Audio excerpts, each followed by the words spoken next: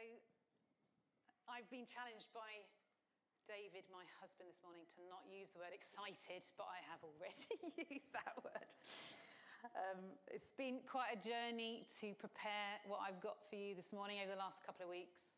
And actually, one of my kids said to me, "Mum, are you still writing that CAP notice?"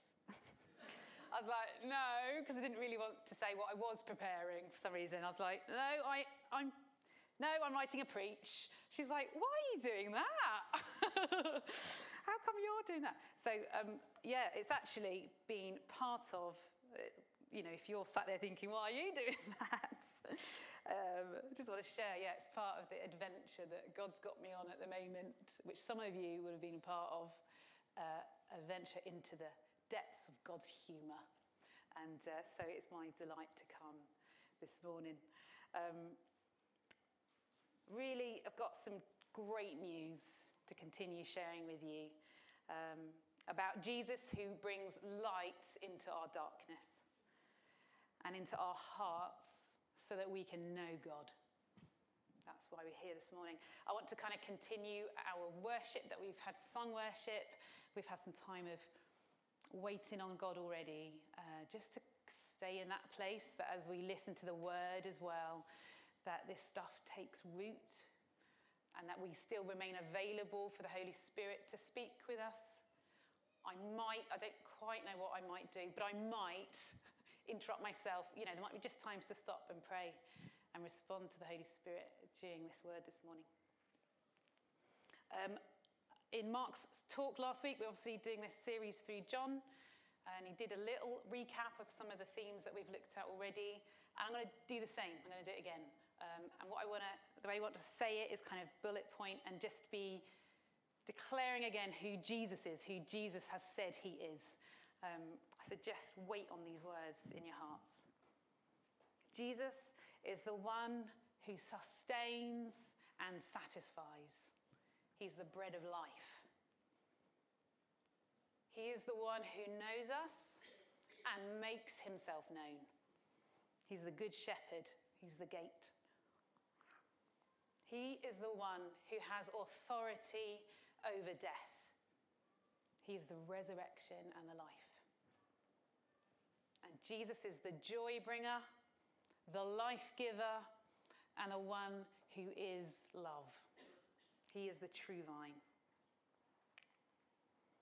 Help us, Holy Spirit, I pray, to come this morning, to continue to worship you, Jesus, with gratitude and thanksgiving, wherever our circumstances find us this morning. Come, Lord.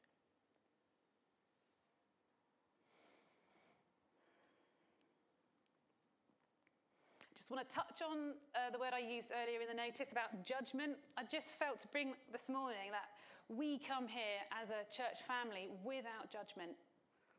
I've shared with you about some of the work of CAP and those living with the shame and embarrassment of debt. But shame is broken when it encounters love. Our part in the body of Christ is to minister God's love and grace to one another, to extend his favour to one another where there could otherwise be judgment or rejection. So let's continue now, by God's grace, by his favour, to look at John's Gospel with the invitation to learn from Jesus. Okay, so a key theme in the Gospel of John is that of light, life, and darkness. And this is introduced in the first 5 verses of chapter 1. I'm just going to read them. In the beginning was the Word, and the Word was with God, and the Word was God. He was with God in the beginning.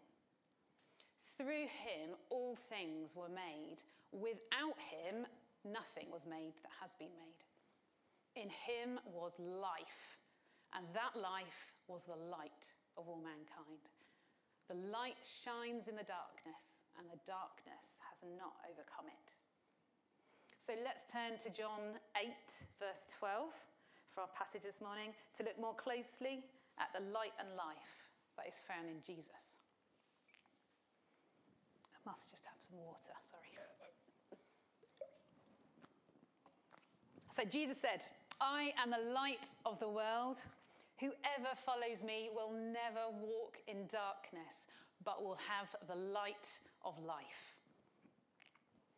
There are three elements to look at when I was looking at this verse that kind of jumped out. So first, we've got the claim, I am the light of the world. Jesus is making a statement about himself.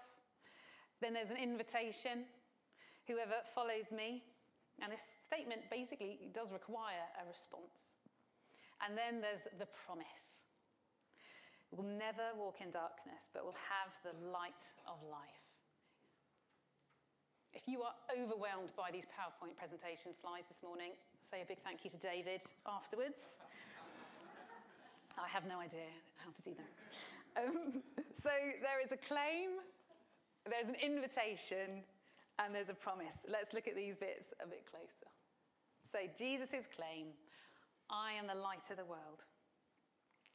In preparation for this preach, I have had the joy of digging into some physics websites, just to look at how the scientific world is defining light and observe some of the discussions around whether darkness is actually something that even exists. Prepare to be enlightened. Thank you, over there. So light has characteristics. It can reflect, refract, it can travel through a vacuum. Light has a source. Light can be measured and observed. Light is essential for life. It is needed by all living organisms, except for a few bacteria, to generate food and energy.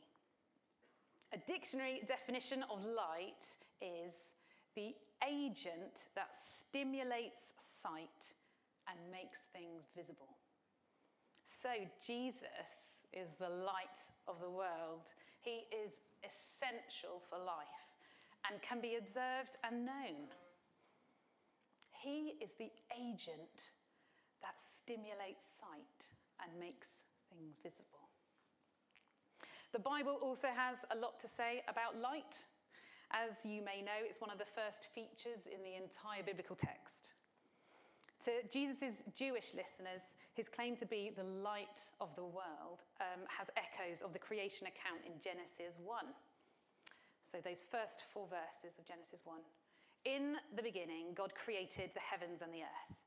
Now the earth was formless and empty. Darkness was over the surface of the deep, and the Spirit of God was hovering over the waters. And God said, "Let there be light." And there was light. God saw that the light was good, and he separated the light from the darkness. The first step from chaos to order is to bring light. So Jesus' claim in chapter 8, verse 12 of John was delivered at the close of the Feast of Tabernacles, where light was an important symbol, when Jews remembered God's shelter and faithful provision for the 40 years of wandering in the wilderness. They remembered that God guided them with a pillar of cloud by day and by night in a pillar of fire to give them light so that they could travel by day or night.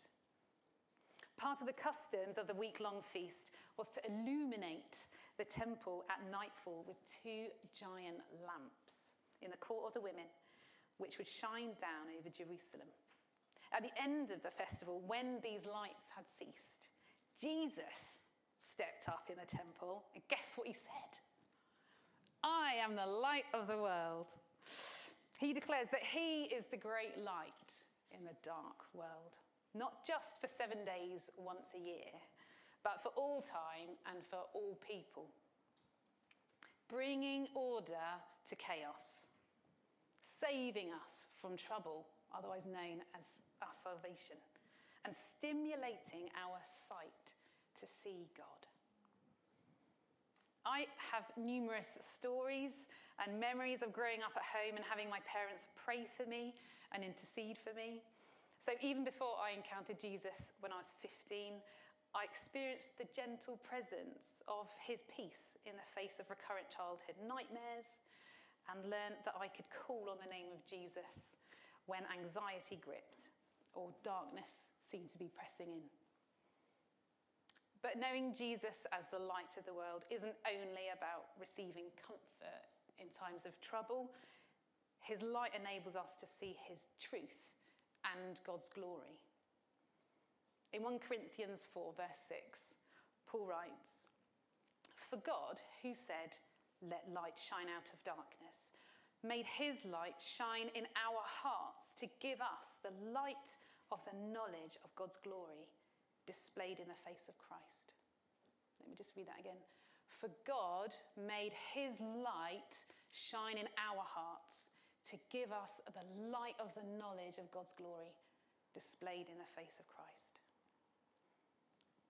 I experience the light of God's presence and power today as I take opportunities to pray for neighbours in the local park, the school mum friends on street corners, the church family in the shopping aisle of Asda, and on Zoom calls to my twin sister in Papua New Guinea. The light of Jesus' life dwells in us by the Holy Spirit.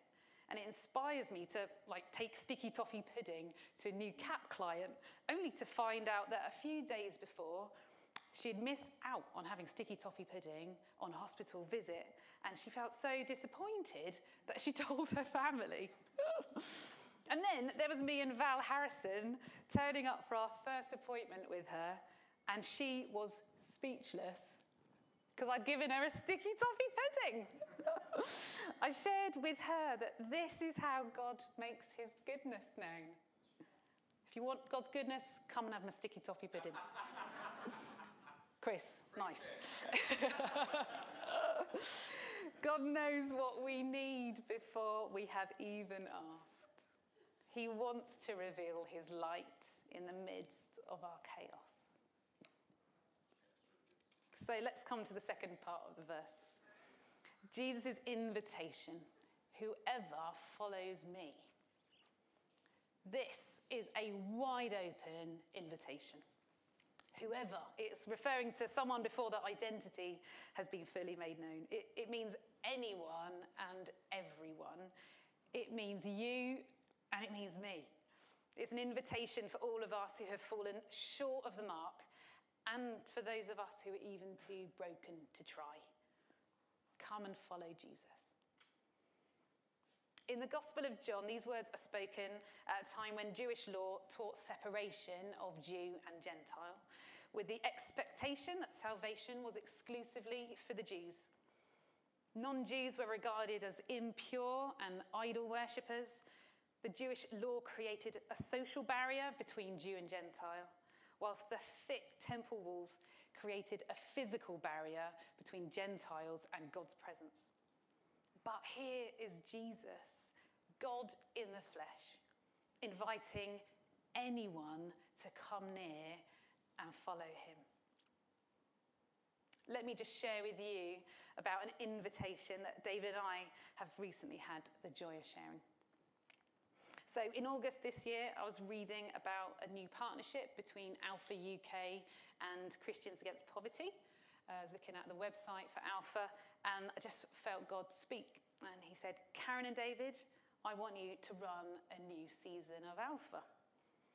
This was quite unexpected, as the last one I'd run in my home was 4 years previous with some mums from school, and David hadn't been on one for 15 years, so it wasn't kind of in our plans. However, I felt an excitement in my spirit, so got a plan together to bring an Alpha course in our home by the end of September. And so we began to pray for some guests, because that's pretty essential. The funny thing about God's plans is that he often doesn't tell us what he's about to do. But the fact that he had spoken gave us the opportunity to respond in faith. What we found was that this faith adventure began to challenge our view of Jesus' open invitation and how narrow our mindsets had become. What I'm finding is God softens our heart as we go, as we step out in faith and as we obey. And it's in our going that the Holy Spirit continues his work of transformation in us. So the usual route to attending an Alpha course is like to hear it from the church leadership, that a course is being run centrally and that we should pray about who we could bring. And so we have a quick conversation with the Holy Spirit and we decide that there isn't anyone, and then let the opportunity pass by, often with a sigh of relief. But what David and I have rediscovered is that Jesus asks us all to throw the net wide, to offer the invitation, and he'll sort out the rest. Because we knew that God had planned our Alpha course, we believed that there must therefore be some people that he wanted to share his goodness with.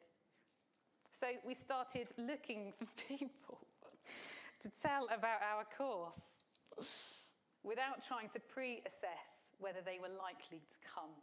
And we tried to throw the net as wide as possible. I had the privilege of listening to the views of some of my neighbours on their doorsteps, and even if they didn't fancy it, we had some honest conversation and even prayer as a result. In the end, God brought an opportunity to talk about faith with some school mums, one of whom said, "It's funny because I just thought I was meant to talk to you today. I've been thinking about spiritual things more recently, and this invitation isn't that much of a surprise." David, however, was surprised when a long-standing friend and ex-colleague accepted his invitation, especially as they've rarely spoken about faith together. And so we have the privilege of journeying with 3 guests on Alpha at the moment, all of whom God knew about, but of whom we were pretty oblivious to before. Throw the net wide, and don't write anyone off or withhold an invitation because in your limited viewpoint, they could never be a follower of Jesus. You never know who God is calling. And so let's take a look now at the third part of this verse, Jesus' promise. "Whoever follows me will never walk in darkness, but will have the light of life." Before we dig any further, I'd just like to linger on this phrase, "will never walk in darkness." When I was 26, I experienced a season of clinical depression and burnout. It came at a time when all of my reserves of coping simultaneously emptied, and I was left in a dissolved state, kind of like a puddle on a carpet. I had become so low in my heart that I had disturbing images in my mind of being found dead, and I couldn't see how life could go on. I was eventually signed off sick from work, which at that time was as a nurse in the emergency department. I felt like I was in a really dark pit, unable to interact with the world around me. In the midst of this time of tears and lack, my mum spoke with me on the phone and said, "You're in God's hands, Kay." And in that moment of crying, I saw a tiny pinprick of light in my darkness, which was the truth of God's love for me forever engraved on my heart.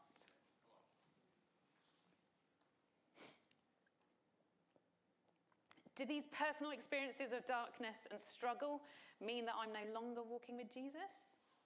The verse we're looking at says quite plainly here that whoever follows me will never walk in darkness. 2 days ago, I listened to a friend's testimony of clinging on to God's spoken promises to her and her family, even though the place that he led her had brought her into sorrow and emotional darkness. She testifies that even through the questions and uncertainties of those years, God's promises remain true. That through his pruning, he has now changed things that she hadn't believed possible, and shown that his plans were far better than any plans she'd made for herself. God knew what he was doing. Looking back to my time of depression, I can say that God used it to speak tenderly to me and to show me that there is a different way to live, alive in his love and finding my satisfaction in him. In that time, I was too broken up to follow, but Jesus' love drew me into the presence of the Father. So I guess in answer to my question, do my struggles mean that I'm not walking with Jesus? I believe that there is a distinction between our personal struggles in this life compared to the darkness that is a life lived in opposition to God. I just want to encourage you, if darkness is pressing in, hold fast to God's promises, to his unfailing love for you, that there is no depth of darkness that can hide you from his love, that his hand will hold you fast, and let the people in who care for you.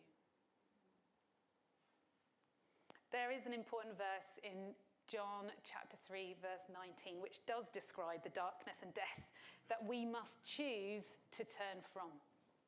This is in the Message version, because I just find it quite helpful. This is the crisis we're in. God-light streamed into the world, but men and women everywhere ran for the darkness. They went for the darkness because they were not really interested in pleasing God. Everyone who makes a practice of doing evil, addicted to denial and illusion, hates God-light and won't come near it, fearing a painful exposure. There's a big challenge for us in this verse. In this moment, we need to ask, am I running for cover in the dark shadows? Do I live in fear of being exposed? Let's understand what spiritual darkness is, folks. It's living in the absence of light, in the absence of God's life. Just want to ask the Holy Spirit now, in this moment, to search our hearts and expose the deeds that are hidden in the shadows. Come, Father.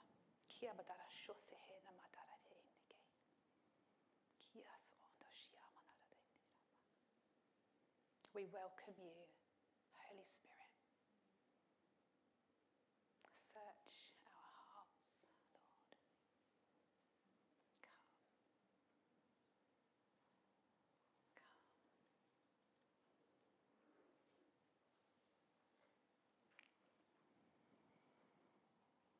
Come, Father.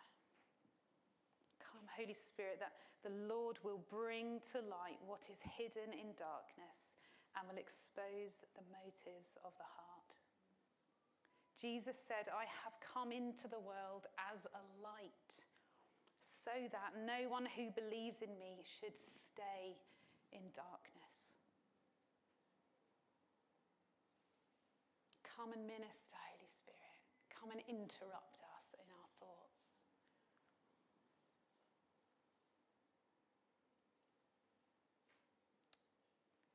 Give us the strength to respond to your word to us this morning.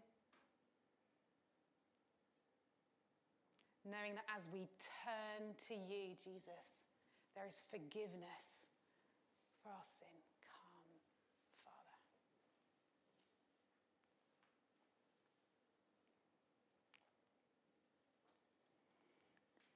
And so finally, we have arrived at my favourite bit of this little verse. Jesus' promise of the light of life. In John's Gospel, the book is stuffed full of the words light and life.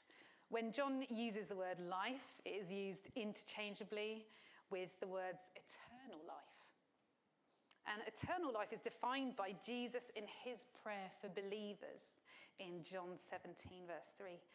This is eternal life, that they may know you, the only true God, and Jesus Christ, whom you have sent. Whoever believes in the Son has eternal life. Whoever puts their faith in and trust in Jesus can know God. I've always found the phrase light of life really beautiful and quite intriguing. And I believe now it's because it's the life of Jesus that emits the light. It comes back to the first chapter of John that we read earlier in chapter 1, verse 4. In him was life, and that life was the light of all mankind. So John had a really specific purpose for writing his gospel account. It's written in chapter 20, verse 31. These signs, these things are written that you may believe that Jesus is the Christ, the Son of God, and that by believing you may have life in his name. I've spoken to you today about the light and life of Jesus, that when we put our faith in him, we receive his life, and that life emits his light into the world around us. So again, Jesus said, I am the light of the world. Whoever follows me will never walk in darkness, but will have the light of life. In Matthew chapter 5, verse 14, Jesus said to his followers, you are the light of the world. A town built on a hill cannot be hidden. Neither do people light a lamp and put it under a bowl. Instead, they put it on its stand, and it gives light to everyone in the house. In the same way, let your light shine before others, that they may see your good deeds and glorify your Father in heaven. I love the image here of a town built on a hill. Jesus hasn't built his church as individual homesteads in the valley places, but as clusters of lit homes gathered in a community on the high ground. He intends to shine his light out to a dark world through us, whether we feel able or not. We are the collective of God's light. There is no place here for judging others or for the comparison between one another's lumen output. And don't worry if it feels like your light is burning low. That is a lie of the enemy. It never was your light. It's the light of Jesus. Unless you're stepping out into the shadows of the world, how will you know how strongly it burns?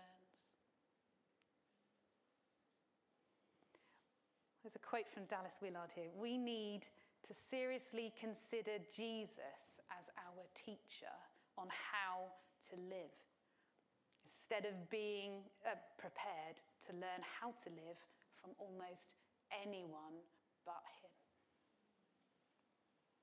Let's ask the Holy Spirit to fill us with God's love and power, to have willing hearts to take his invitation of life to those who need it most.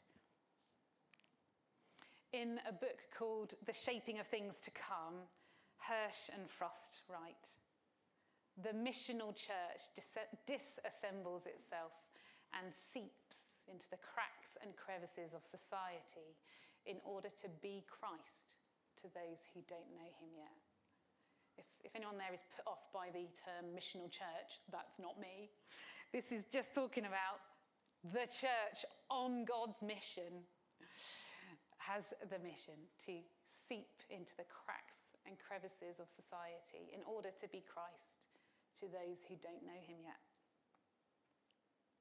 So in response, I want to encourage you to open up your homes to one another.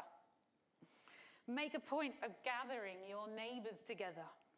Ask people their story and where they find the confidence to navigate life. Offer to pray in the name of Jesus. Be expectant that God is on mission. Always walk in humility, because it's Jesus' light and the power of the Holy Spirit that draws hearts to God.